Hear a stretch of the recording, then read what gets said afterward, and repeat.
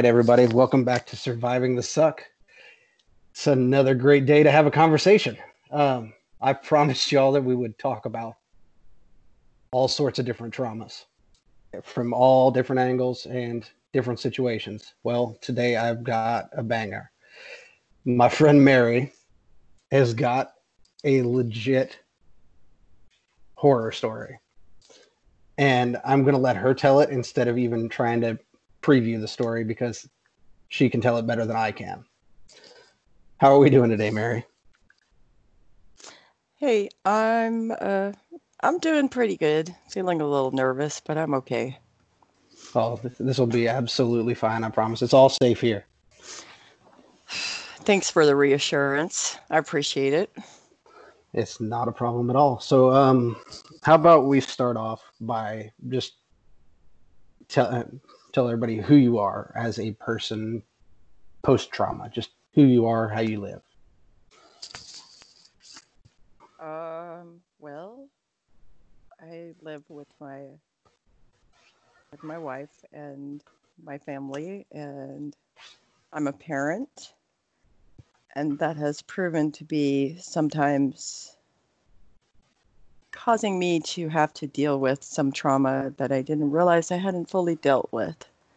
Because when you watch your kid going through some similar things, it can really make you think about what you're doing as a parent and also what you experienced as a parent. Because when you've experienced so much trauma and horror because of it, um, it can make you realize like this was really not okay. What happened to you was not okay.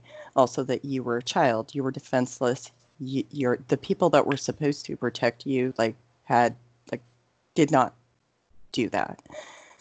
And I kind of feel like as a parent, it is my job to protect my child, take care of my child, make sure they have a safe environment, make sure that they have the things they need and they learn the skills that they need to be able to survive in society. And I don't feel like my parents necessarily did that. That came from other people as an adult. I do use a lot of coping skills. Some of them are a little different. I have some mantras, whatever that is. English is my second language, and I use those pretty regularly whenever things happen. I have learned that when you're triggered, it is better to remove yourself from the situation, use your tools that you have, whatever works for you. For everybody, it can be different. But for me, it's using my mantras, practicing breathing, and reminding myself of where I came from, where I'm at now, all the things that I have done, like becoming a non-conforming Amish person, um, actually kind of, quote, successfully pressing charges against my abusers, although I wouldn't call it successful by any means from a legal perspective because of how fucked up the laws are. They would consider it successful. Well, I since don't. since we're talking about that, how about we start at the beginning on that story? Oh, God. Whatever you feel comfortable with. Obviously, I don't Oh, want you to say anything that's too triggering, and if we need to pause, just let me know. And okay. Well, I mean, I guess I was born and raised Amish. There was a lot of trauma that happened. My Amish name is Mary Byler. And in 2004, I became nonconforming and I pressed charges against the people who abused me. Um, as far as I know, I'm the first known person to successfully leave the community and then press charges and actually get anything out of it. There were 5 people arrested, and two of them went to prison. One of them for 4 years, one of them for 8 years. One of them who sat in the courthouse and told the judge he raped a child close to 75 times got 1 year in the county jail with a work release, which I feel is an absolute atrocity. that is. Um, I feel like the legal system has failed because those people are all free. 2 of them are dead now because one of them that was arrested, my parents were arrested for neglect and also physical abuse on my stepfather's part. Um, I've done a lot of things with my life. one of my missions in life is to speak out about the trauma and raise awareness, and also to help people who are experiencing trauma or who have experienced trauma. Yeah. It's so the trauma itself. Yes. You were a child. I'm trying to figure out how to word this question because I don't know where you want to go and how you want to take that. Because I mean, I know you can easily look up your name and find more detail, but I don't know what part of the actual trauma part of the story you want to actually tell. Well, so when I was 5, I told my parents that I was going to grow up and marry a woman. That did not end up so well. So you don't find that in the story. In the news stories, I'll tell you that. It took me a long time to actually like be able to talk about that, because that is when it all started. That is the first thing that I remember, is like, that is the first time I remember having sexual trauma from my biological father, and he was killed by a drunk driver when I was 5 years old. So I know that at least it was before I was 5 years old. That's how I know the age. And that kind of started a cycle of events where it turned into people, cousins, just in general, just people that were sexually assaulting me, and I was a child. And it continued up until about, I want to say 18, 19, something like that. But I was also 19 when I became nonconforming, and so that's kind of when it stopped. But there was just a lot of, like, I wasn't safe sleeping in my bed. I wasn't safe anywhere. And I also disclosed it to my bio mother, and she did nothing. I mean, like, nothing. Like, she left me home alone with the people that were abusing me. That I feel was just a failure on her part, because she was a mother and she was supposed to protect me. And I actually came to realize that because I'm a parent, and I look at my child and I'm like, if somebody did that to my child, oh no. Yeah. I mean, at minimum, they're not ever going to be around your child again. I mean, Like, and that's just the bare, absolute, fucking tiniest minimum. That's minimal effort. So I was I read that article when we started talking, and I had looked you up, and Yeah. I mean, you had literally said that. I mean, you locked yourself in your room, but then when you'd lock yourself in your room, somebody would be coming through the window. That's exactly what happened. I mean, that's insane. I mean, how can you want to hurt somebody that much? I mean, and there's no way that they couldn't have seen it as hurting, because it's not just, oh, I want to, for a lack of a better term, because I can't think of one right now, get your rocks off. I mean, it's not, no rational human being is going to just do that. I mean, at that point, you've got to be thinking, I want to hurt them in some way, shape, or form. Well, I don't know. And you want to know the fucked up part is, some of those people that were like that, like, they would have, there was one of my cousins that would like lock me in a room, and then another cousin would climb in through the window and stuff like that. Those fuckers are still free, thanks to the state of Pennsylvania. Fuck you too. They sat on the information for 10 years without really doing anything. And then we're like, oh, and now we can see if we can try to press charges, but it's highly unlikely that anything would stick. And I was like, I can't relive that again. That's insane. Because literally the statute of limitations ran out, because part of the problem is in the state of Pennsylvania, Amish people are a huge fucking money source for funding. So it's literally all about the fucking money. Nobody fucking cares. Nobody cares about what these kids are going through. And the community itself hasn't historically done nothing. I do find it promising that in Lancaster County, I know that there is a case that happened very recently within the last year or two where they reported somebody for being a pedophile, and the person was actually sentenced to pretty much probably the rest of his life in prison. Like Wow. the bishop reported it. Holy And when crap, I somebody became, actually within the church reported it. yes, and And when go I ahead. became non-conforming, that was not at all the way that it was. Well, I mean, you had actually reached out within the church before you went outside of the church, right? Yep. And it was basically ignored. I mean, it got passed up to a certain level, and that was it. It stopped. Well, because here's the thing is that you're supposed to be forgiving. And if you don't forgive your rapist, well, then guess what? You're like now committing a sin that is of the same or equal crime. Like it's just, yeah. Yeah. All right. I'm going to try, and you can correct me on this. I'm going to try to explain for people listening what I understand about, the Amish community itself in a base sense, really, and not actually about the religion, just kind of how society lives with it.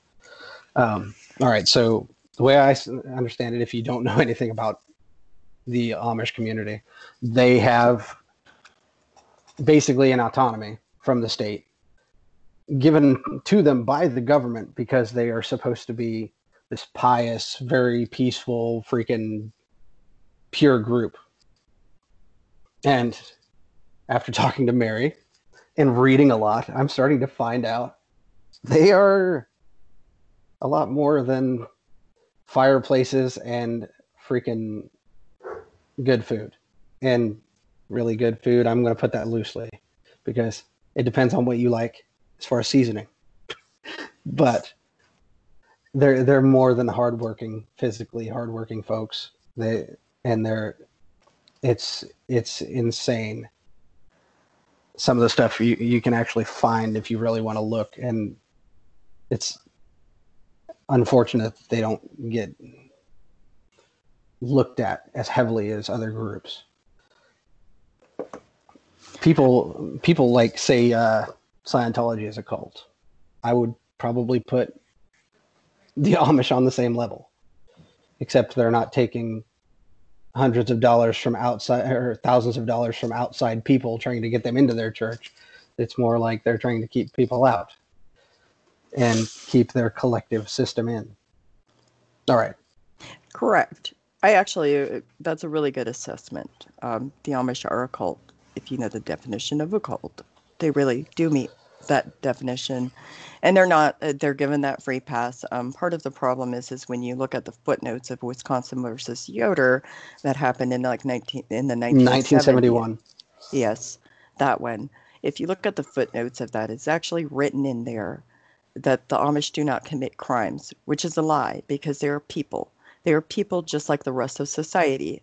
People need to stop looking at them as like these hardworking utopian society and actually see them for what they are. They're people. They can do wrong. There are murderers. There are rapists. The part of the problem is the church itself has been given leeway to do whatever they please with those people. And so, for example, I actually sat in church and watched a rapist confess that he sinned because he raped somebody. And the victim at the same fucking church confessed that she sinned because she enticed somebody to rape her. And I'm sorry, but that is not an option. This was a minor child that was 17. There is no way that a child is asking to be raped. That does not happen. I don't really know anybody that can ask to be raped. I mean, people with rape fantasies or whatever, but that's kind of on a different level.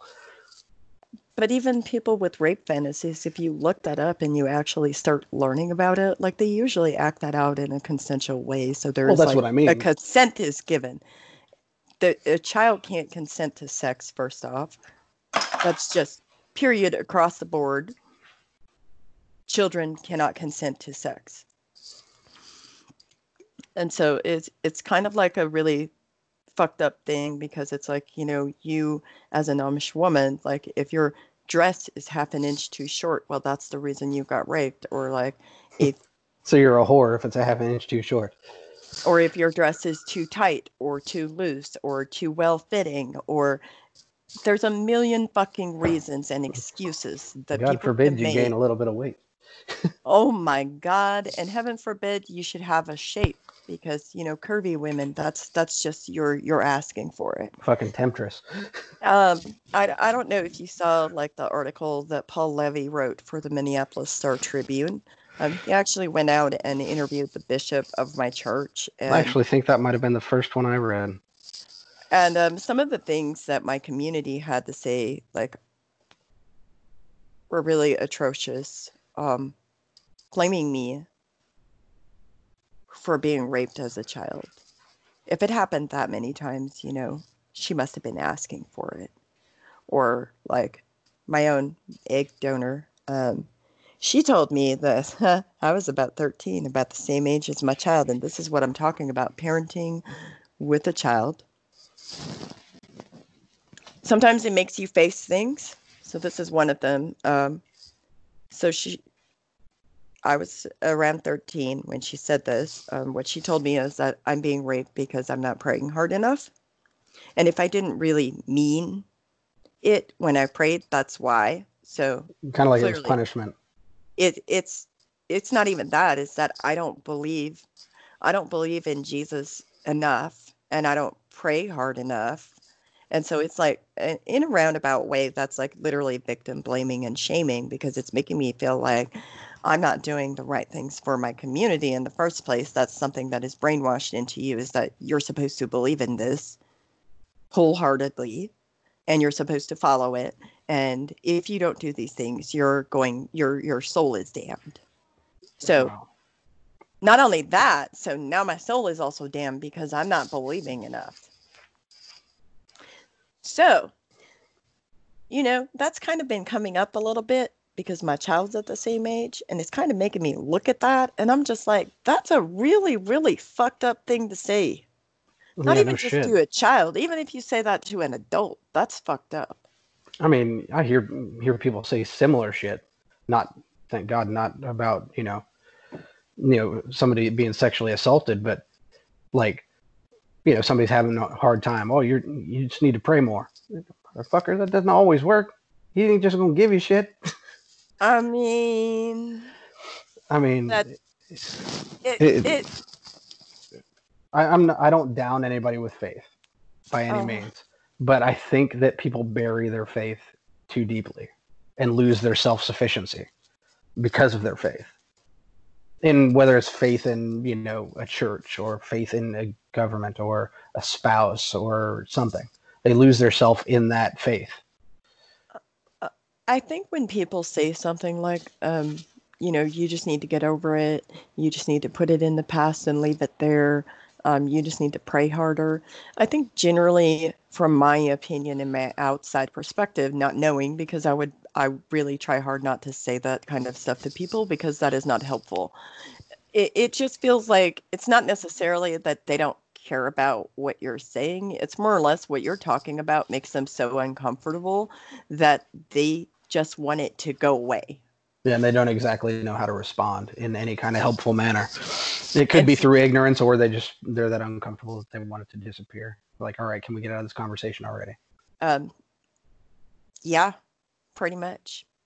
Whether it's ignorance, whatever it is, it's just a matter of like they're literally mentally not capable of being supportive to you.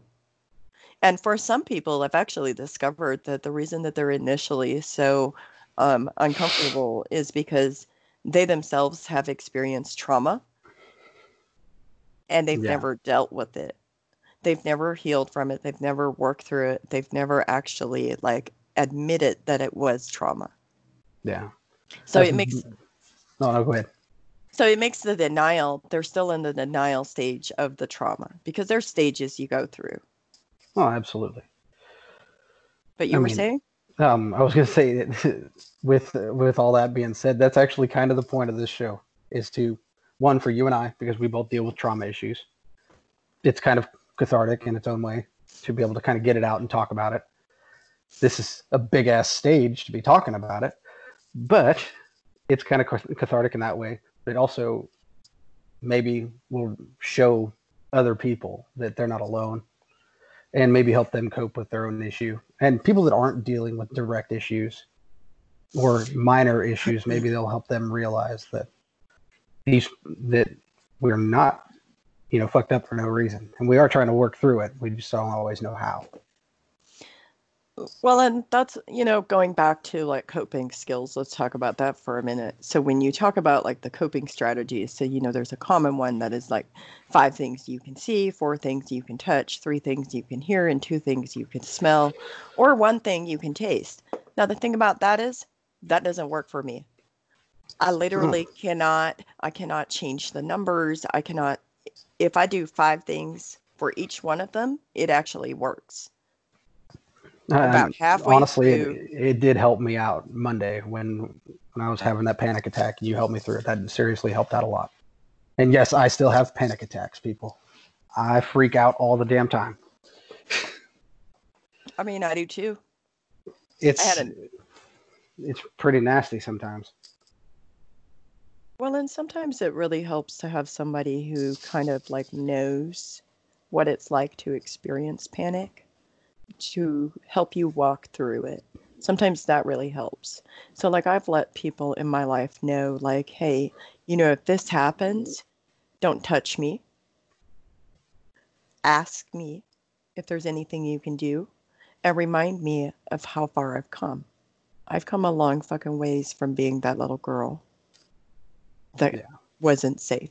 I've come a really long way. I am safe nowadays.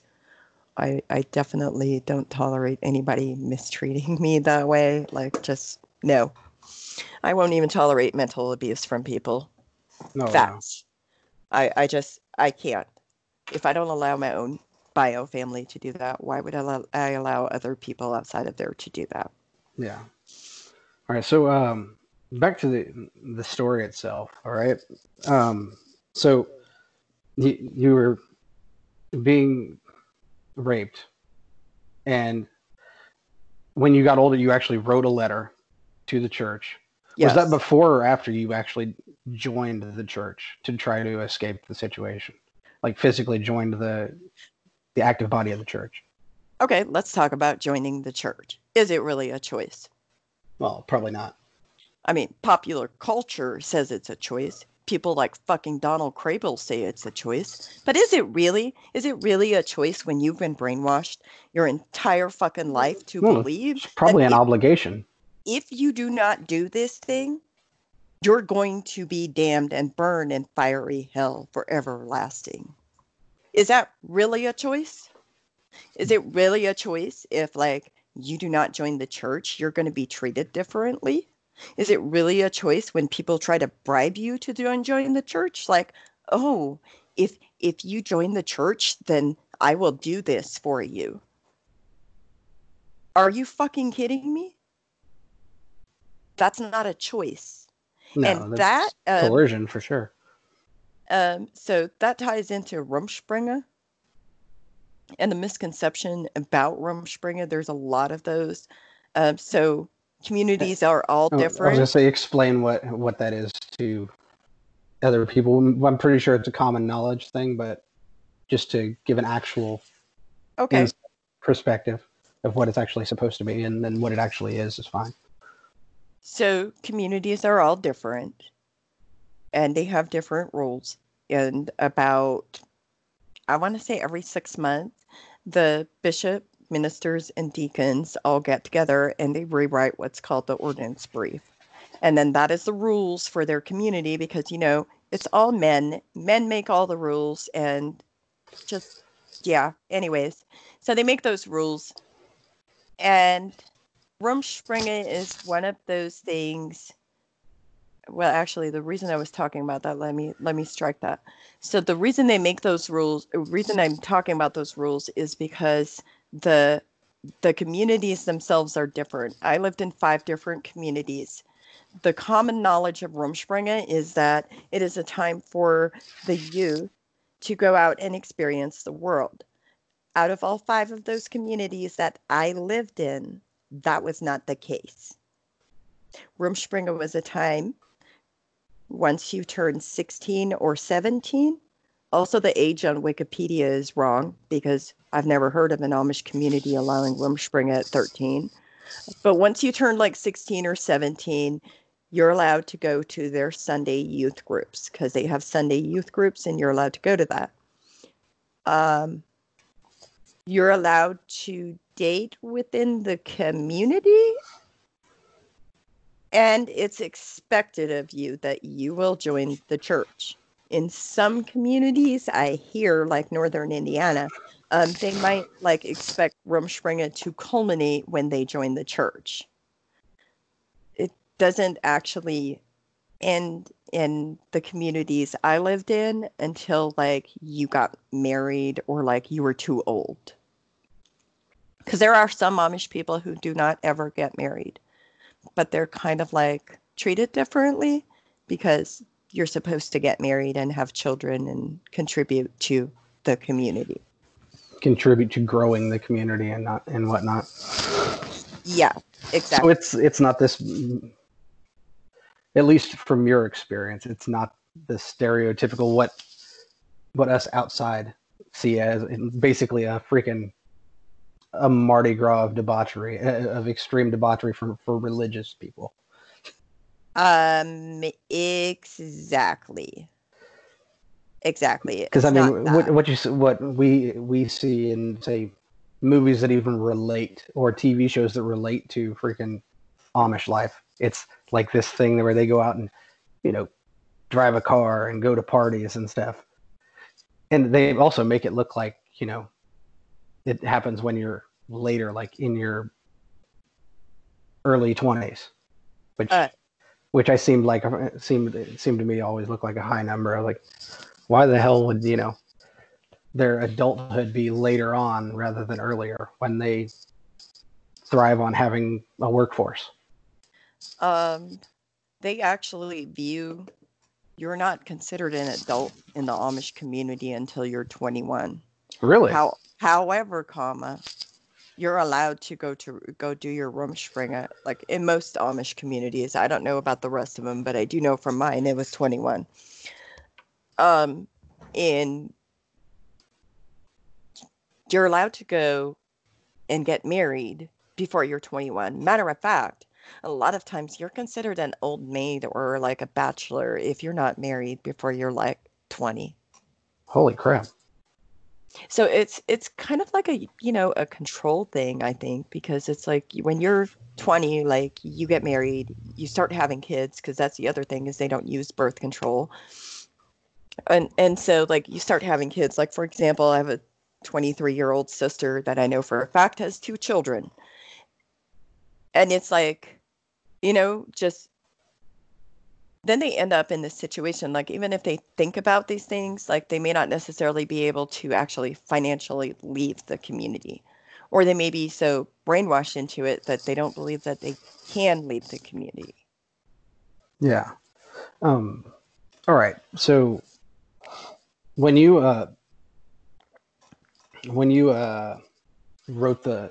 took things public, or I guess went to the public in the church sense with the letter, the article I read had said that you'd done it kind of because you were concerned for your sister. Yes.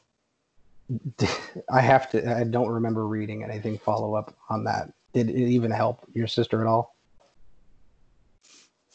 She was placed within another Amish home that was an unlicensed home. They were not qualified to give fucking foster care. I feel like that's an atrocity, and again, a failure. It's a win because she was removed from the home. It's a failure because they placed her into another brainwashing society. So they took her out of the home that they knew was being abusive, but put her in one that they didn't have any freaking clue about. Exactly. Because that's better. Yeah. I mean, it's almost like, stick with the evil you know. Kind of, sort of. But they decided to go the other way and say, nope, fuck it. Yep. And then, again, like I feel like that's a failure on our legal system. Like that's just not okay. The thing about my sister is I didn't see her for 15 years. The community they would say all kinds of stuff to me like, oh, well, she really misses you. She really wants to see you, blah, blah, blah, blah, blah, all Trying to this bait you stuff. back into becoming a conforming Amish person again. Right. And I'm like, okay, I'm not going to conform, but you say she wants to see me. Let me see her. And that never happened for 15 years. She finally got married, and I actually did see her. She told me never to come back. Oh, really? Like it was bad? Like they kind of got her, I'm guessing. She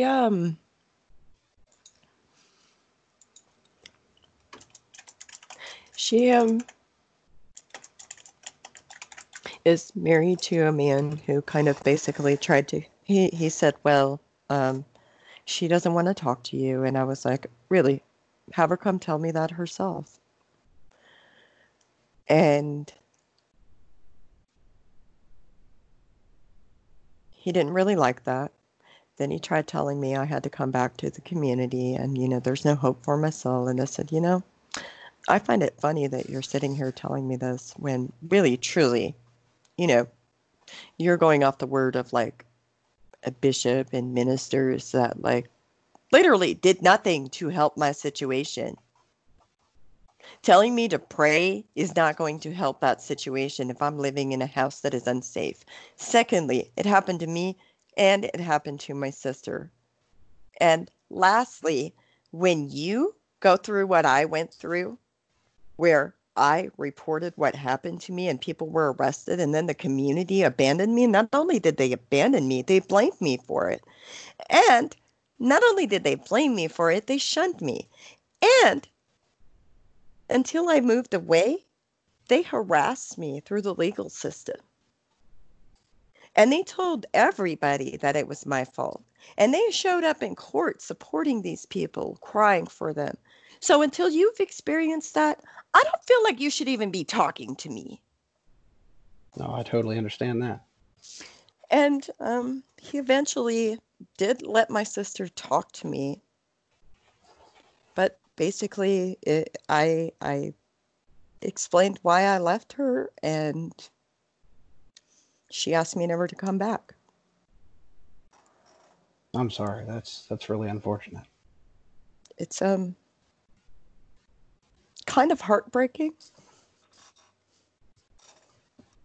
Yeah, I can assume that it's pretty heartbreaking. You ready? Yep. So Mary, we were talking about your sister. I'm not sure if you've got anything else you want to address on that, or if you want to just move on to something else.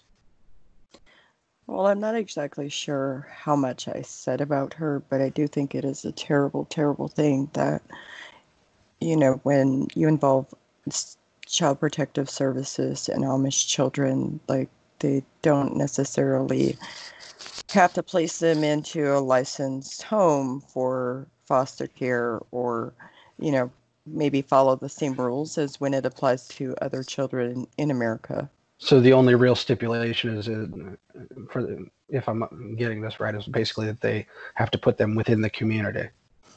That's what they did. That's So kind of what I got out of it. Because I mean, I'm just assuming that they wouldn't, they don't just, say take an Amish child and put them with an outside family, that's not in the Amish faith. Right, because that would open up potential for the child not to be like as brainwashed. Yeah. Maybe. But also like that's where you can start talking about language barriers again. It's like there is a complete lack of understanding, I find, about the community, because as children, like first off, you're just learning your second and third language. And when you're just learning your second and third, you're going to hear the Amish accent come out. Your second and third language. It can be really hard to even communicate with people in that second and third language. But I do believe it's possible. It's just a matter of like time and patience. And That just made also, me think of something crazy real quick. All right, so, and I'm sorry I cut you off, but I'm going to lose my thought. Um, it, we were when we were taking a break, I had made the comment that crossing into society from the Amish community, it's almost like you're an immigrant, but you've been here your whole life. So, I mean, that I don't know, that just blows my fucking mind. I don't even know. I've never really thought of it in that aspect, but yes, it almost is. Like, because the other part of that is I think I'm done talking about my sister, by the way. The other part of That's that absolutely is fine. when you start like crossing over into the other society, American society, as an Amish person born in America. So like, for example, I didn't have a birth certificate, I didn't have a social security number, I didn't have a high school education, and here I am 19 years old trying to get a job where I really literally don't fucking exist anywhere. And it's Yeah. not saying like, so generally kids at least have a fucking birth certificate. I also didn't have a driver's license. So what do you need to get a social security number? Fucking driver's license or some form of state ID. How do you get a driver's license? Oh, wait, Birth you didn't certificate, social have. security number. So you see the dilemma?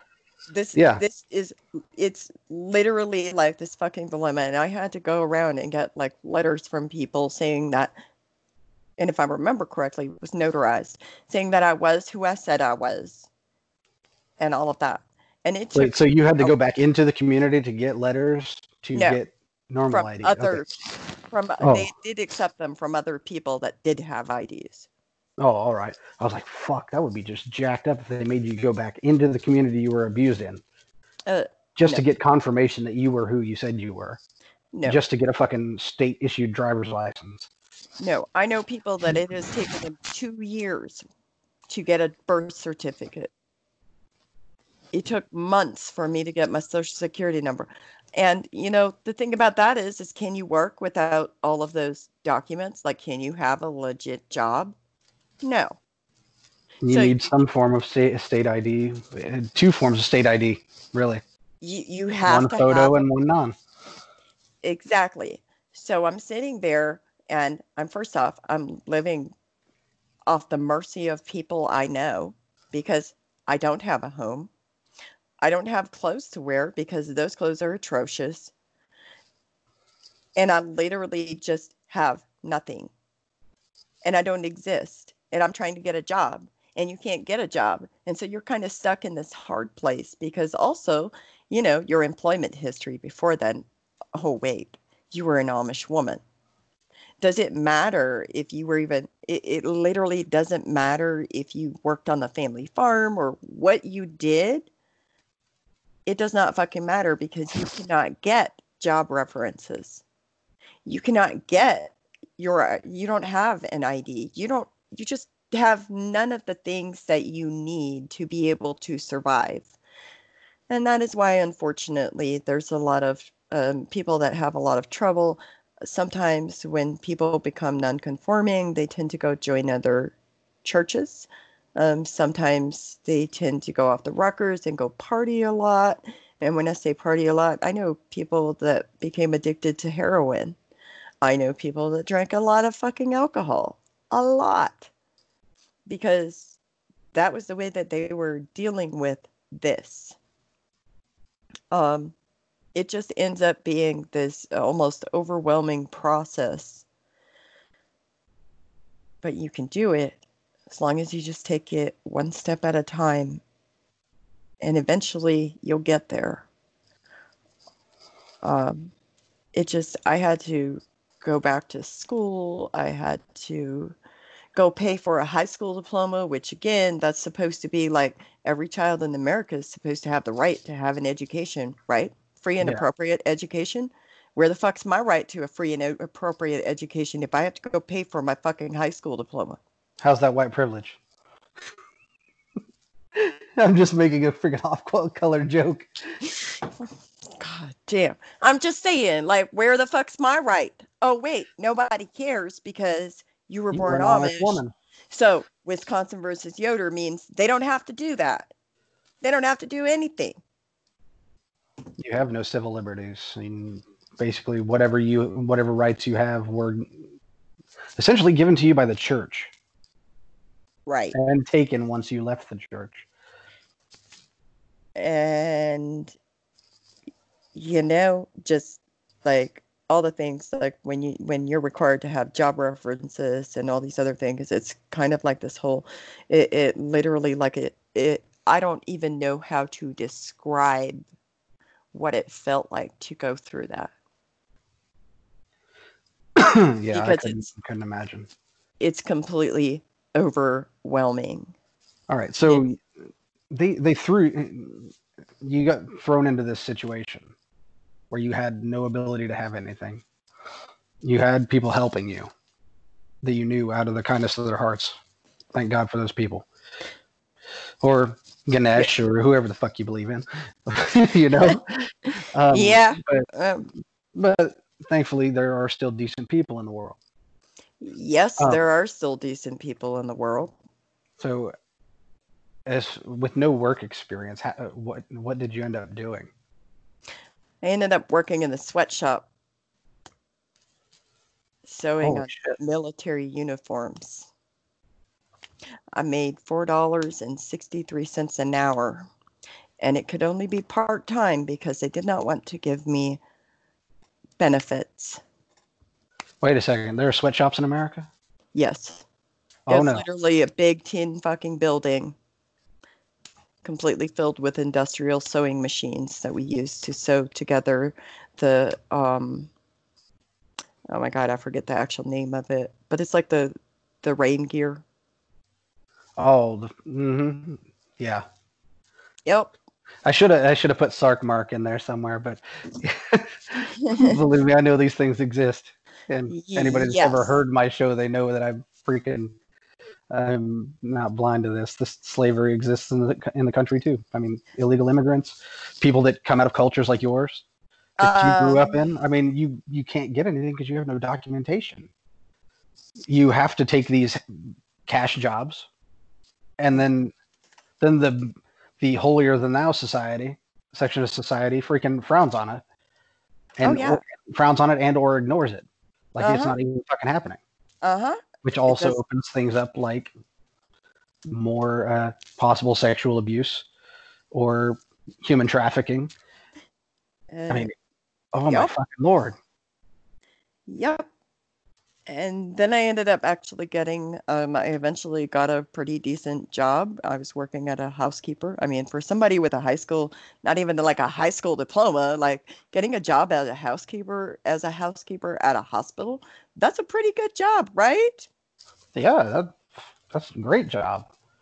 Especially with nothing to start at, I had to resign from that job because I had to move away from my community because they were harassing me to the point where it was like I couldn't even. I went to go visit my therapist. I went for an appointment with my therapist, and I was driving to my therapist's office, and I got pulled over and questioned on my whereabouts because the community reported that I was out there and I was scaring their horses and I was like doing all these things. And here's the thing, it wasn't me. I wasn't even out there. I was on the clock. I literally could not even possibly have been there. But it's like they kept harassing me, and then they started like questioning the people that I knew, like the not Amish people that I knew, like literally following them home from work and questioning them as to my whereabouts. And when that happened, I was like, all right, y'all are clearly going to continue to harass me because, dear fucking God, I reported abuse and it was prosecuted. Yeah. How dare I? Well, you attacked the church. That was not an attack of the church. And lastly, if they in didn't their want eyes, to it was report an attack. then maybe they should have fucking did something about it. And I don't mean putting somebody in the band for 6 weeks. That is not a fucking punishment for a fucking rapist. No. Especially when, didn't you get punished as well for it happening? That one wasn't me. Oh, wait, yeah, I that was somebody else. Yeah, became that's right. I became non-conforming and they shunned me. They did the same fucking thing that they did to the rapists. Except the rapists only lasted for 6 weeks because they're so good Amish men. They needed fucking hands. Mine's lifetime, pretty much, because I'm never going to conform to their bullshit. Yeah. So, yes, I'm shunned. Yes, You know, absolutely. it's I know I've mentioned this in private conversation with you, but it's funny. Scientology is very very similar. You leave and become non-conforming to their church, and they attack you the same freaking way. Except they do a lot of legal shit. I guess that's the one upside to the Amish is they don't really like the system. They like it when it works for them. Oh, like a corporation. Okay. Yeah, they literally use the legal system. Like their whole thing is we're going to call the cops enough. We're going to call the local sheriff's department enough to the point where, it's just harassing. It's harassment. Yeah. It's harassment through the legal system. Yeah. And my options at that point were literally hire an attorney and try to fight them in court again. Or remove myself from their equation. So I chose to remove myself from their equation because there was a lot of trauma that happened and I just can't. I'm like, no. And that's not even just the physical trauma that we talked about earlier. That's your education. Oh God. The way society the society inside the Amish community was run. I mean, not one to preach on the patriarchy or anything, but it's really patriarchal. And I mean, well, yeah, you should. If that culture doesn't turn you into a feminist of some sort, I mean, you're out of your damn mind. It almost makes me want to be feminist just against Amish people. Well, I mean, yeah, kind of, sort of. I think that for me, one of the things that I just couldn't comprehend or grasp or understand was like, why is it that as a woman you're supposed to like lower your eyes to the men, like you're not as good as them? And it didn't matter what men, right? Did that include like your siblings that were male? Oh yeah, it's just in general when you talk to men, you're supposed to like be respectful, especially in public, Yeah. Yeah. So that just, yeah, I don't. No, go ahead. I don't really know how to describe it, but for me, it like blew my mind that it's like you're supposed to be this subservient woman. And first off, anybody who's ever met me will tell you I'm not that person. We've only known each other a couple weeks. I know this.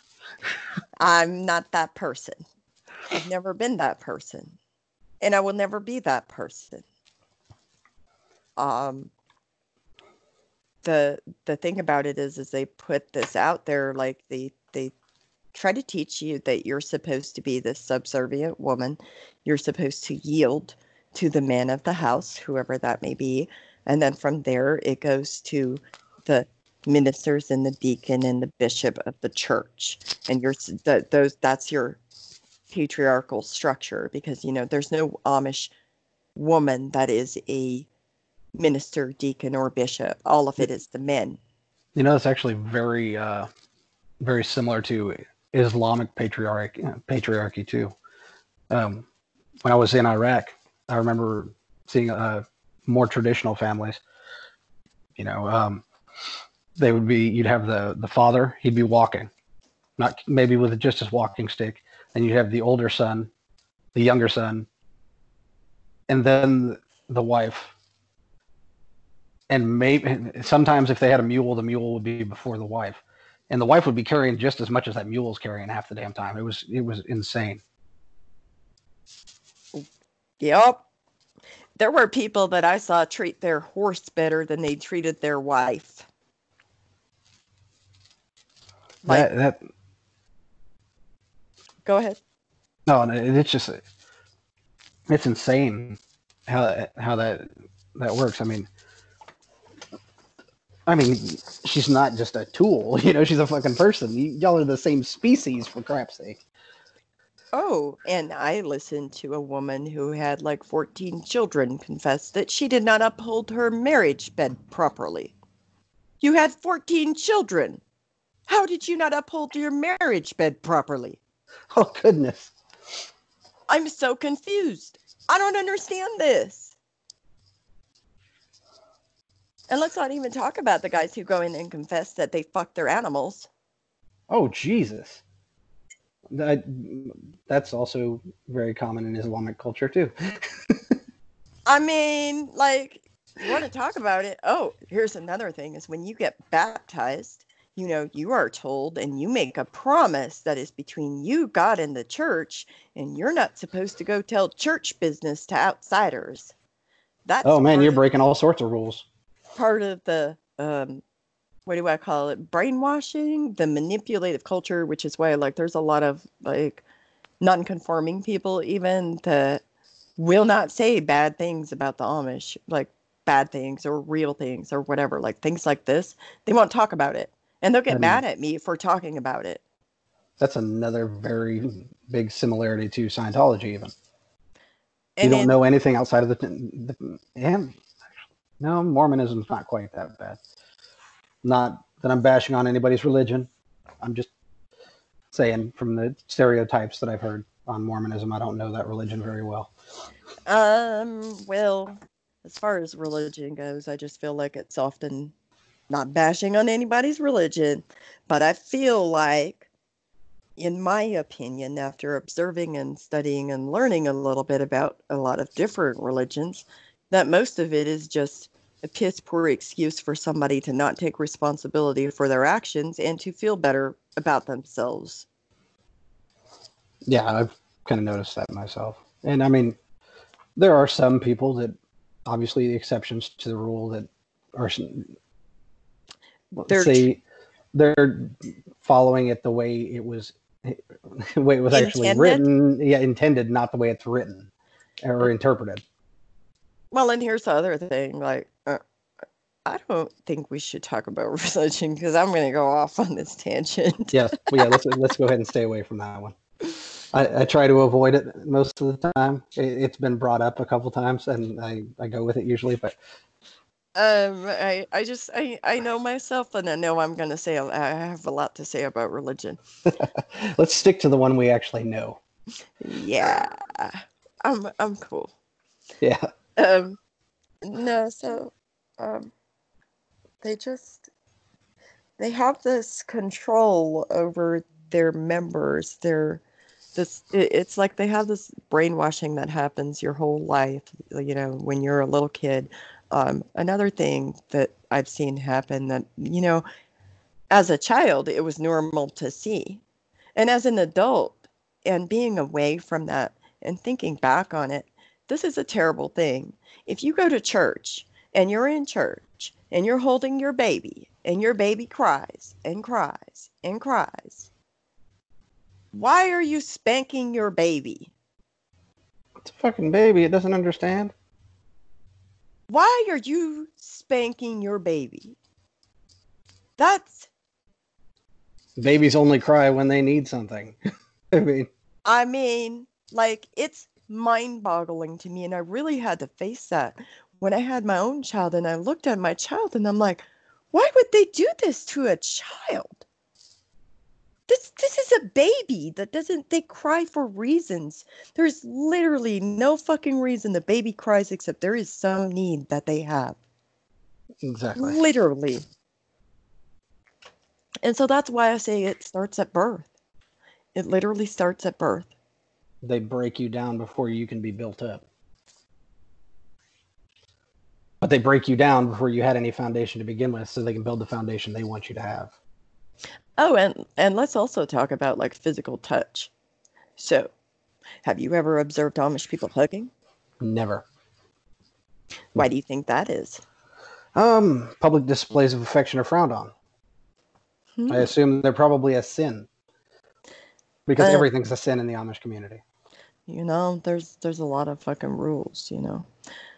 So in like for example, like, so you spank your baby, but you don't hug your children.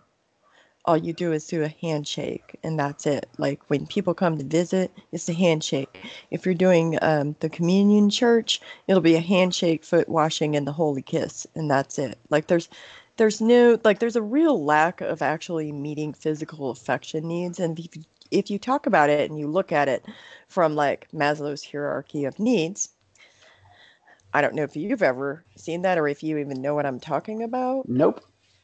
But I'm listening. Well, it's kind of like this structure of, like, it's a pyramid of needs, and I don't know if it's still widely used, but way back when I did some classes, that was one of the things that came up, and they were talking about Maslow's hierarchy of needs. So you have this pyramid, and on the bottom is like your basic needs, and then it kind of goes up into different needs that we have. So, like, if you have food, shelter, and water, then you can meet other needs. But, like, if you haven't met those needs, you can't move up.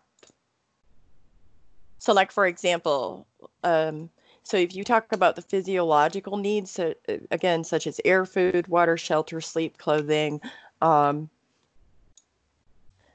reproduction, those are the physiological needs. And then you, once those are met, then you can meet the safety needs, which is personal security, employment, resources, health, property, love and belonging, friendship, intimacy, family, a sense of connection. Like, you just keep moving up the pyramid, but you can't meet any one of those needs above before the basic needs have been met. So the first three are the basic needs. It's like So, building a house without a foundation. right. So if you don't have those first three needs met, so how the hell are they building this house? Because the last two are going to be esteem, respect, self-esteem, status, recognition, strength, freedom, and self-actualization, which is achieving one's potential, your full potential. So how can you... I just don't understand it, because they don't Well, meet it's the needs probably the intention. and that seems like a very abusive thing for me, No, absolutely it is. from a cultural perspective, and from the perspective of the parent, and from somebody that was raised in it. I feel like it's very abusive. I mean, they're And not it's exactly accepting new members, yeah, that from the too. outside. So, I mean, kind of like the new blood thing we talked about off air. Oh yeah, that one. Ha ha ha ha ha. I mean, how do you get new blood if you're not accepting new members? Well, well, I I'm gonna mean, let you that's a say it. really good question, because you don't. It ends up that you're being fucking inbred. And then you have, which, believe it That's or not, recycled blood, really. most people don't know this, but in the 200 years that the Amish have been here, they have mostly been kind of inbred. And so they have, like, various metabolic disorders, dwarfism, Angelman syndrome, just to name a few, that really are due The to... fuck is Angelman syndrome? You don't know what Angelman syndrome is? No, I've never even heard of that one. It sounds pretty self-explanatory, but I have never heard of it. Well, I don't really know how to explain it, so I'm go Google it for you. It's a complex genetic disorder that primarily affects the nervous system. Delayed development, intellectual disability, severe speech impairment, and problems with mood and balance. Holy shit. And I believe there's actually a disease called maple syrup urine disease that is, like, actually specific to the Amish. And you're unable to process certain protein building blocks properly because of it. Holy shit. Like, I'm just saying, like, there's a lot of problems with it, because of that lack of new blood, because of that lack of all of that. Like, it's there's a lot of genetic problems. And how did I find out about this? Please ask. How did you find out about this? Because I had a child, and when I was pregnant, there was a problem, with the ultrasound, and they thought there was a spot on my child's brain, a cyst, and there was. And they sent me for genetic counseling. And because of the fact that I was born Amish, do you know the risk of me having a child with birth defects increased by a lot? Due to the inbreeding. Yes. That's how I learned about this. That's the first time I was really made aware of it, because when you're within the community, again, you don't have access to resources. It's just, oh, they have this and that's so terrible and it's the will of God. Yeah. Yeah, I've read that in a lot of articles, that the will of God is their excuse for everything. So, I mean, that's not really an excuse. It's a fact that what you're doing here is inbreeding, and that is what's causing this. Like, there's this thing called science that we're not taught, that... Well, that's something we actually need to go into too, is like how just the education system itself doesn't teach you anything, and it's in its own way abuse and can cause these issues. I mean, it obviously affected you too, because you said you ended up with about an 8th grade education. Yep. And science was not something they talked about. Negative. Their math wasn't up to par with the rest of the world. Nope. Language arts, not really important. Nope. And your physical, I'm assuming, was just based on what you were doing on your everyday life. Yeah, kind of, sort of. As far as like health education, did not exist. Yeah, I was gonna say, I know the sex education was definitely a no-no. No, I mean, like, sex education kind of consisted of your mother telling you you have to do whatever your husband says you're going to do whenever you want. So that was your birds and bees talk. That's my whole sex education, pretty much. You're gonna do what you're told. God. Oh man. Because women don't have rights. If I was to believe what they say, women don't have brains either. Well, that's why women can't be in positions of power within the church, because we're going to read the Bible wrong. I think that... No, let me stay away from that one. I'm going to go into another religion. Nope, not doing it. Sorry, I'm being really sarcastic a little bit, because... I have fun with it. Let me explain why I say that. I say that because when I was in my teens, I read the Bible cover to cover multiple times. I had questions that they did not like, and they could not answer. And instead of answering it, they told me I'm reading the Bible wrong and I'm reading too much of it and I should stop reading it. You're letting your feelings involve into your interpretation. You just need to stop. You can't have those feelings. I mean, I may have kind of asked why, like, rapists can be stoned sometimes. And I may have asked, like, if it tells you, I don't remember the exact verse, but, there's a verse in the Bible that talks about, like, the government, obeying the government because God has put the government in power. And so I asked, like, why don't we conform to the government? Because the government says we should have these rights, we should be going to high school, and that's kind of really frowned upon. Yeah. You shouldn't ask those questions. So yes, I was told I was reading the Bible wrong. Okay, when you were talking about the government thing, you're talking about the verse in Matthew about render to Caesar what is Caesar's? For God has put him in power. Basically, this one, Matthew 22:21 is render to Caesar the things that are Caesar's, and God the things that are God's. No, there's another one. Or maybe let's see. Romans 13:1. That's it. Let every person be in subjugation of governing authorities. Yes, that one. That's the one. Fucking Google. Like, for as evil as that shit is, it helps this on the fly information work. Oh, and another one is, they have the spare the rod, spoil the child thing, but there's Ugh. also like the New Testament came and Jesus came and he supposedly changed everything and we're not supposed to abide by the Old Testament. And then there's like this whole section where he's talking about fathers should love their children and they should like teach them in the ways they should go and stuff like that. And I'm like, so if you're hurting your child, then how the fuck are you loving your child?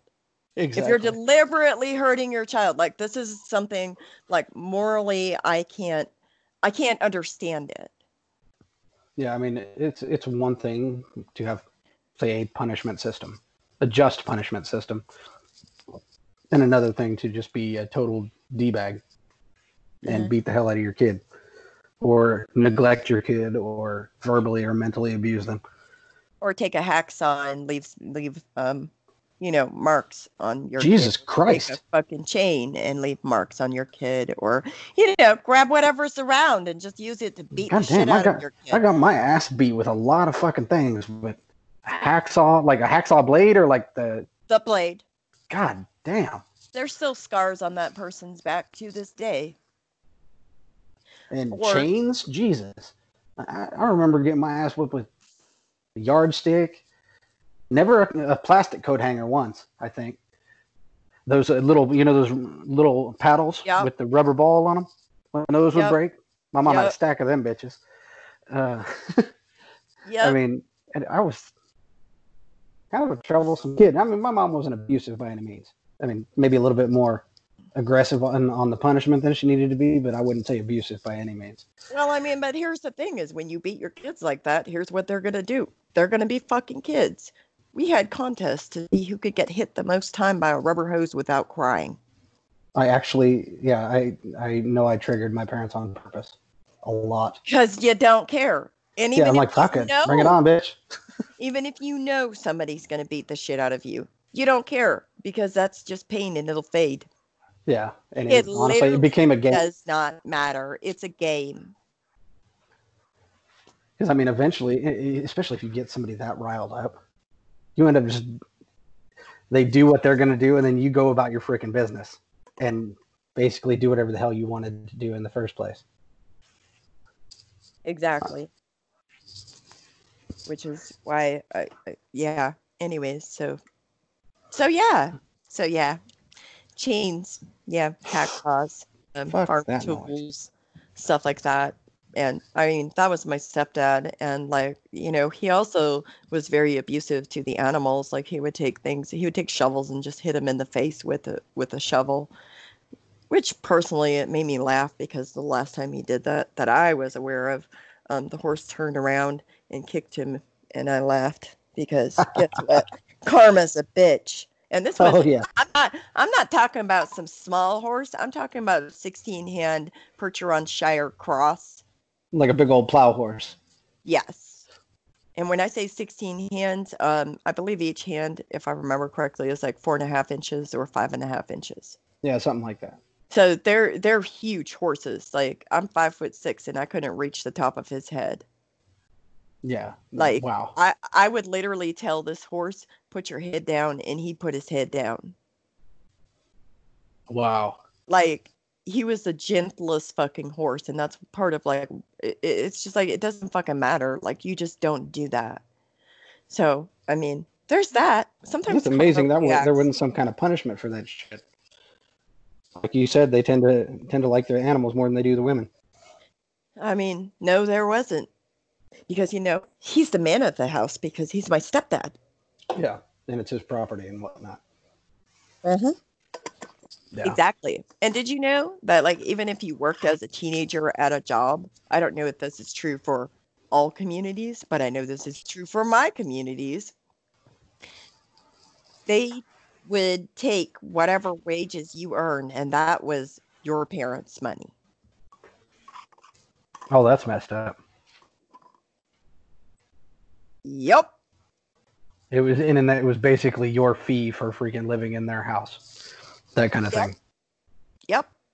And so because school ends at 13, 14, because you only go to 8th grade, from there on out, like the boys are generally working somewhere or making some form of money, and all of that money, like even the girls will be helping doing shit on their family farms, like milking cows by hand and shit like that.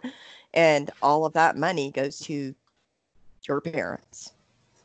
Not gonna lie, I milked cows for a summer one time, and the freaking we only hand milked the ones that maybe had an infection in the udder or something like that. Mastitis. Yep. Yeah, so that was the only ones we actually hand milked. But that is fucking brutal. Yep. If that doesn't cause some freaking Cows. arthritis, I mean, shit. 4 cows, morning and night. I mean, it was enough just hooking up the machine. But when you actually had to milk out the freaking, like, massage out the mastitis, oh my God. Ugh. Oh my God. Like, And it's disgusting and it stinks. oh my God. And it's discolored and and it just, yeah. Ooh. Yeah, it just brought a memory back. Ugh. Gross. I don't like you right now because you're making me think about cow mastitis, and that's nasty. All right, so let's see. Try to get back on topic. We have troubles. Oh yeah. All right, so we addressed the education thing. Yes. And we addressed the patriarchy. Yep, there's a lot of patriarchy. And we also addressed the once you're out of the community. I mean, when you, like you said, when you go non-conforming, they shun you completely, right?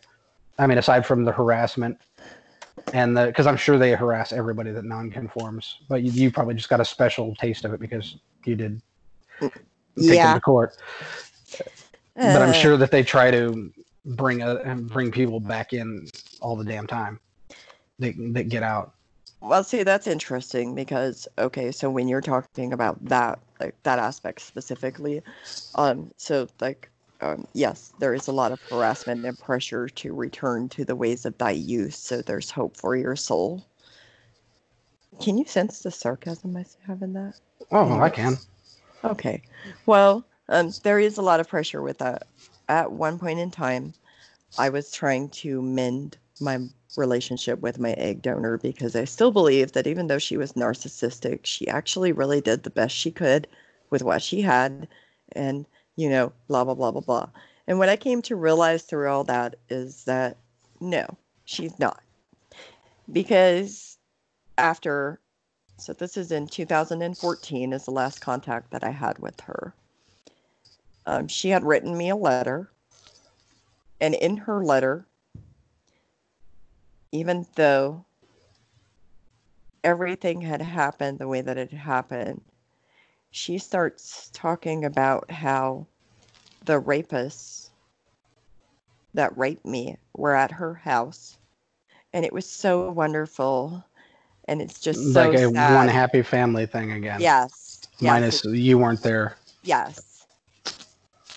And that was literally when I said, okay, I'm moving, no forwarding address. I'm done. I can't do this because totally get that. That is like, it's literally saying that your rapists are welcome in your home. They're welcome to sit down and eat with you, but I'm not because I'm unforgiving. Oh, and I'm going to hell because, there's no hope for my soul. Oh, and you wouldn't forgive them. And yes, and the thing is that forgiveness, as defined by what I was told it meant when I was growing up, which was kind of fucked up, because it means you don't talk about it and you don't think about it, and you never you just act like it never happened. And to me, that's called denial. Yeah. That's not forgiveness. No. So as long as I speak about it or am open about the trauma that I went through, according to them, that definition of forgiveness, I'm not being forgiving. But forgiveness to me as a person, it kind of means more like you don't hold ill will towards that person. Yeah. But how do you really forgive pedophiles? Is that really possible? Because I've never achieved that, and I'm okay with that. I don't know that that's. I don't think that's possible. I mean, you can forgive them in a sense, but never really forgive them. I mean, it's kind of hard what I'm thinking how to describe it. I mean, I think you can forgive them for yourself, but you can't forgive their actions. well, no, because every time you feel like you might have forgiven them, here's what happens. You get a fucking nightmare. You get a fucking flashback, and you're forced to relive this whole fucking thing all over again against your will, because even though you don't necessarily want to remember it, your brain remembers what happened. Your brain associates certain smells. There is a fucking deodorant in men's cologne that I literally to this day cannot stand the smell of it. It I will makes your leave the stomach get room. tight or something. It's made me throw up. It's Ew. made me no. So again, just because you want to not have to deal with it doesn't mean your body doesn't remember. It doesn't mean you don't have a physical response to it. Yeah. And that's not something you choose when you have PTSD. And a lot of people are really confused about that. Like it's like when it They happens, think it's something you can control. It's like, oh, you just got to take deep breaths, and it's like, oh shit, I wish it was that easy. Or you just got to leave it in the past. Yeah. Really? You think I wouldn't if I could? You think I haven't tried? I try to. Every once in a while, I hear I need to forgive myself for the things that that because I have a moral issue. Yes. And I was like, yeah, I'd love to. It's really hard to do. I mean, a lot easier said than done, especially when it goes against your moral code. And I don't fault those people for saying it because they're just trying to help. But it's really hard to forgive yourself for something that you did or didn't do. Yeah, because you're holding yourself to your own moral standards. Yeah. And that's not even putting their moral standard into question, because I mean, they may be the most moral person in the world, but they're not going through your situation. No. And they can never really understand, and I feel like there is a complete lack of understanding in society in general. I feel like there's a complete lack of understanding of like what are helpful things to do and what are helpful things to say to people who have PTSD, who have had trauma, who have experienced these things. I feel like there's a want to understand, but there's a complete lack of understanding of what is helpful. Absolutely. This is actually a really good transition right here. We can go into how we cope and how people perceive it even. Well, there's people that take like you having a trigger or having a flashback and an anxiety attack or whatever it is, they take that very, very personally, and they often like become very uncomfortable with it. And then the other problem is like when you're going through something like that, for people that have never experienced trauma, it can literally be overwhelming for them to the point where they don't know what to do, and it makes them completely uncomfortable, and they just want out of that conversation. And so part of the dilemma that we as people who are going through it have is that when somebody says, it's okay, you can talk about it. Is it really okay, though? If I tell them about this specific incident that was so fucking horrifying that makes me feel to this day that I am fucking just drowning and dying and invokes a physical response in me. If I tell them about this, are they really going to be okay with it?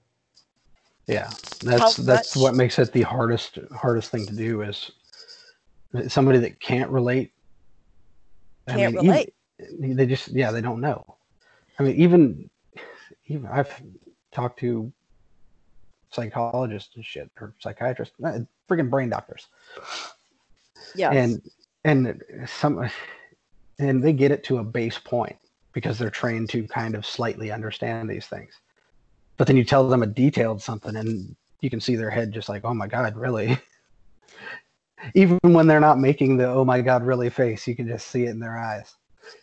Well, I mean, and I've even had like, I had a therapist tell me, a psychologist tell me that, you know, the whole reason that I'm attracted to women is because my mother was the way that she was, and she didn't take care of me, and she didn't protect me, and blah, blah, blah, blah, blah.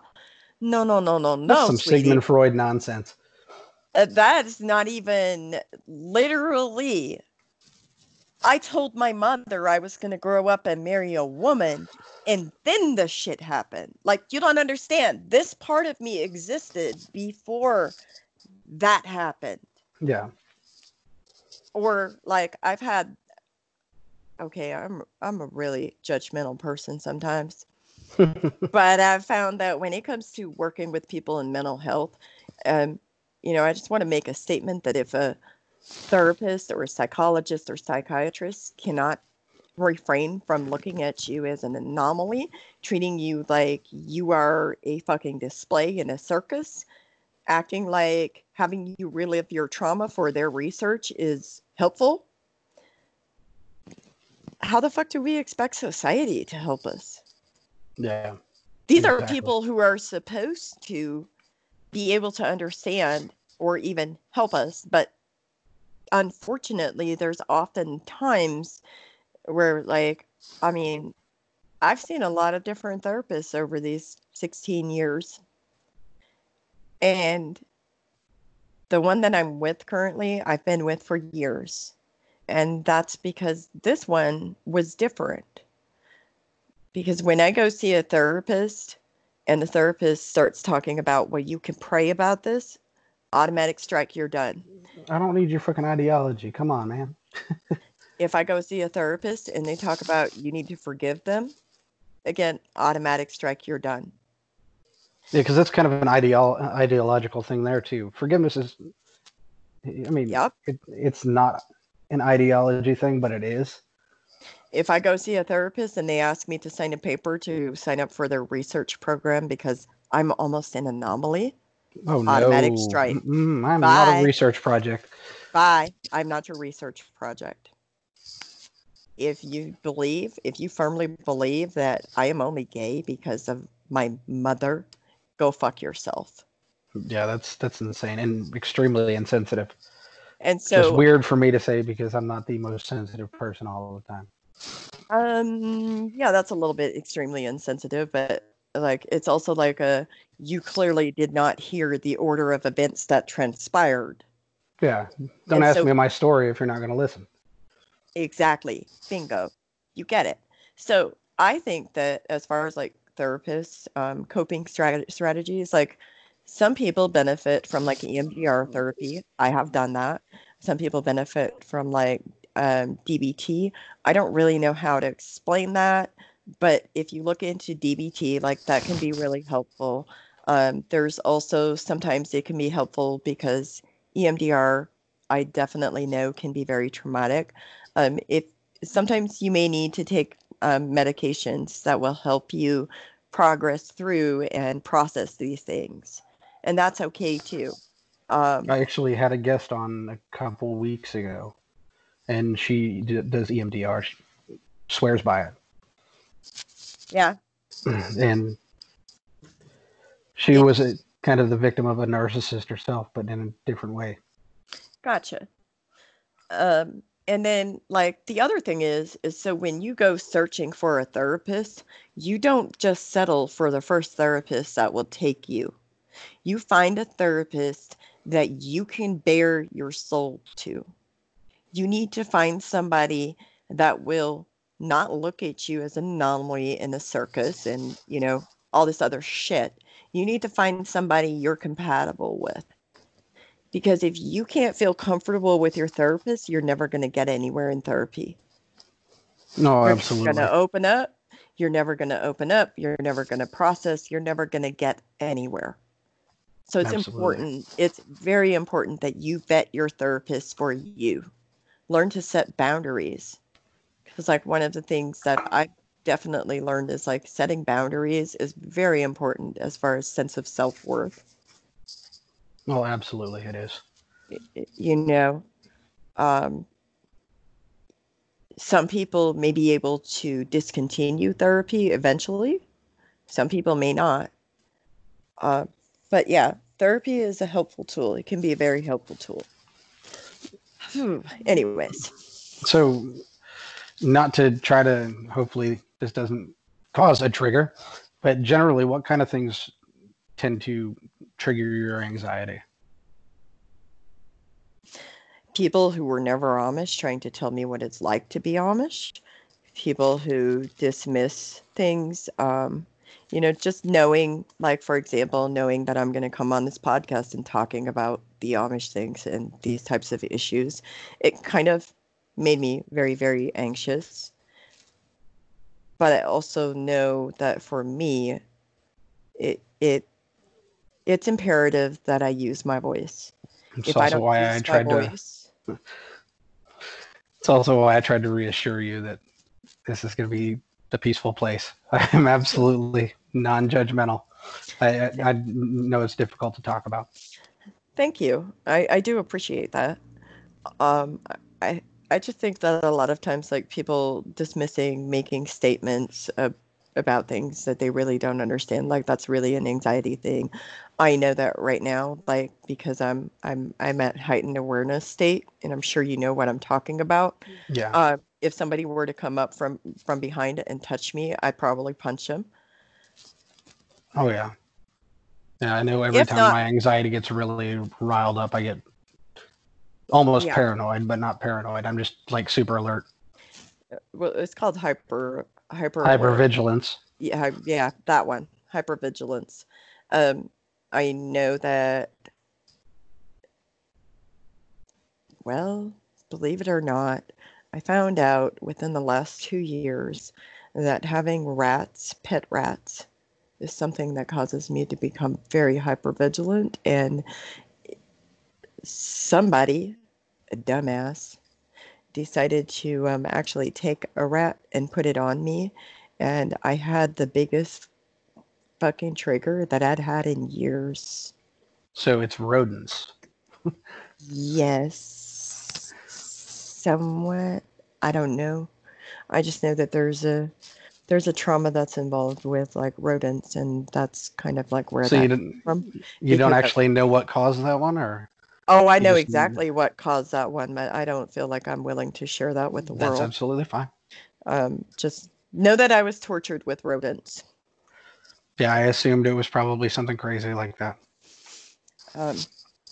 So, like, those are things that you don't really have control over, and I literally did not fucking know, like, for years.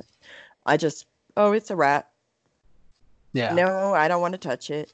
No, I don't want to hold it. No, no. And then when that happened and somebody just put it on me, and it just, like, instantly I was reliving this event. And yeah, sometimes I rock when things get a little overwhelming. Sometimes that helps. Sometimes it's a matter of finding whatever sensory thing that it is that comforts you. Have you tried like a weighted blanket? I actually have one of those. I also have compression sheets on my bed. Ooh. Talk about fucking comfortable. It's like a cocoon. It's freaking amazing. But I have to keep my arms out because I'm always hyper vigilant. Yeah. And I have this hammock in the backyard that, like, kind of hugs you when you sit in it. And so, like, that's really, really soothing when you're rocking. And my son's room has a Lycra hammock. Yeah. You know, that stretchy fabric, like the compression sheets. Yep. And that thing, I sit in it and it stretches to the floor. So I'm laying on the freaking floor, but just the compression, it's real freaking nice. It's really just finding, I think, like, truthfully, the most important thing for anybody with PTSD, with trauma in their lives, like, really, is to find whatever it is that'll help them process through that. And I've even found my inversion table. I guess something to do with the blood flow. Freaking, it helps settle me down. It's weird. Yeah. And then, again, like the 5 things that we were talking about earlier, That is so fucking helpful. like, and just to know that you don't have to do 5, 4, 3, 2, 1, because when I'm in a triggered state, I don't have the mental capacity to go 5, 4, 3, 2, 1. That's why it works for me when I do it 5, 5, 5, 5, 5, because I don't have that mental capacity. I can't keep up. I lose track of where I was. I literally cannot switch. Oh no, no, Does that make sense? it makes sense to me. I completely lock up. Like I can't focus on a whole lot. I mean, it's hard for me to find 5 things sometimes, but Right. you just take your freaking time. You breathe, you look around, you do whatever the step you're on, and you just take your time doing it. It's not like you have to rush through and say, "Oh, I see this, this, this, this, this. Oh, I smell this, this, this, this, this. I feel this, this, this, this, this." You just take your freaking time, and Exactly. you focus on looking for the item. It's kind of bringing yourself, To the present moment. yes, bringing yourself back down Uh, to reality. I have to do a similar thing driving to keep my focus so I don't black out mm-hmm. sometimes because flashing lights, Mm-hmm. glares off of things, it'll send me into an autopilot where I'll Mm-hmm. just drive. Like I'll be driving, and this happened a few times while I was working, and my service truck was white. The sun, and it was about an hour drive from where I got off the helicopter and would drive home. And a glare would hit the hood, and I would lose like 45 minutes. I'd be almost home by the time I came to. It was weird. So I had to, between music, singing songs and stuff to keep myself down to earth and connected, Mm-hmm. or counting landmarks or just naming landmarks. Mm-hmm. So it's a very similar thing. I will say this too, like I actually, for people who have scars, I have a ton of scars from some of the physical abuse. And one of the things that I did is I really, really hate the scars on my arms. And I ended up getting a tattoo, one on each forearm. And actually, the one on my right forearm, it's about my past, and it says shunned, and it says no regrets. So it says You shunned, got regrets shunned. spelled right, right? It doesn't say regrets. Yes, it's spelled right. I'll send you a damn picture. Uh, but it says shunned because it's me owning what they did to me. They shunned me, and I'm Yeah. shunned, and that's okay. And then it has a covering that is on fire. And the reason covering is on fire is because I had a black covering that I wore to church, and that was what I was allowed to wear when I became non-conforming, and I ended up burning it. And so that was kind of cathartic. So I felt like having a tattoo of that would be really fucking awesome. And then seam rippers crossed over like a skull and crossbones, Oh, that's pretty cool. except instead of a skull and crossbones, it's a bonnet burning with seam rippers. And the seam rippers are there to indicate that when I did all these things, it really ripped open the wound. It ripped open the community. It ripped open everything that happened. And Yeah, then no regrets, because that is what I have. I don't have regrets about doing that. I don't have any regrets about that. absolutely. But then there's also the color blue. I'm sure you noticed my hair is blue. Yeah. Because when I was a little girl, I always wanted to dye my hair blue. And I was always told this story. Clearly, like, people think that, oh, kids don't remember this stuff or it's not that bad, whatever, whatever.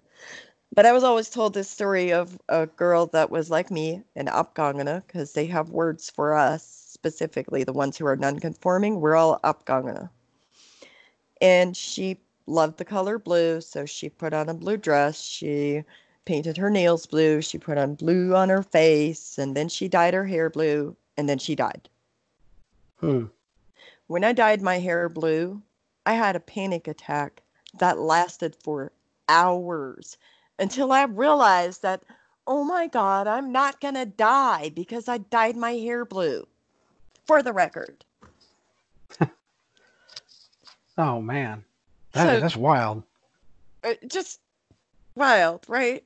Yeah. So I put the color blue in my no regrets because I don't have fucking regrets. Yeah. And then the color purple, we were not allowed to wear the color purple because purple's for horrors. But anyways, that's the best thing about this tattoo is the fact that when I look at my arm, it does not matter what other people see, if they see the scars or not. But when I look at my arm, my eyes are instantly drawn to a symbol of me owning what happened to me, but also moving past it. My other forearm has a tattoo that is indicative of my life today. That it's a full circle thing right there. Past and the present. I think that's actually a good spot to end this on, actually. Yeah. Yeah. We've been going for, well, with actually over an hour now. Oh my. Yeah, it's rare I do this, but this was a really nice conversation. I really appreciate you opening up. And I mean, I know it's difficult, and especially with your situation, it's got to be extremely difficult. But I definitely appreciate it. Well, thank you for having me. And I hope, this helps somebody out there. If you're struggling, you can always reach out. I do have a Facebook page you can message me on. It's called Mary Byler, just like that. All right. I'll talk to you later. All right. Give me just a second here. I'm going to close it up. Like I said, I do really appreciate you coming on. And I hope everybody gets something from this. And I hope it does help somebody. And I'm always available as well. You can find me on Twitter at Danielson Chuck because I use my name. And that's about it because I'm not scared to hear this, to have people stalk me and ask me questions. I don't mind. I like talking to people. I like helping people. And I'm always here to help. Just remember, every day is a victory. Keep pushing forward.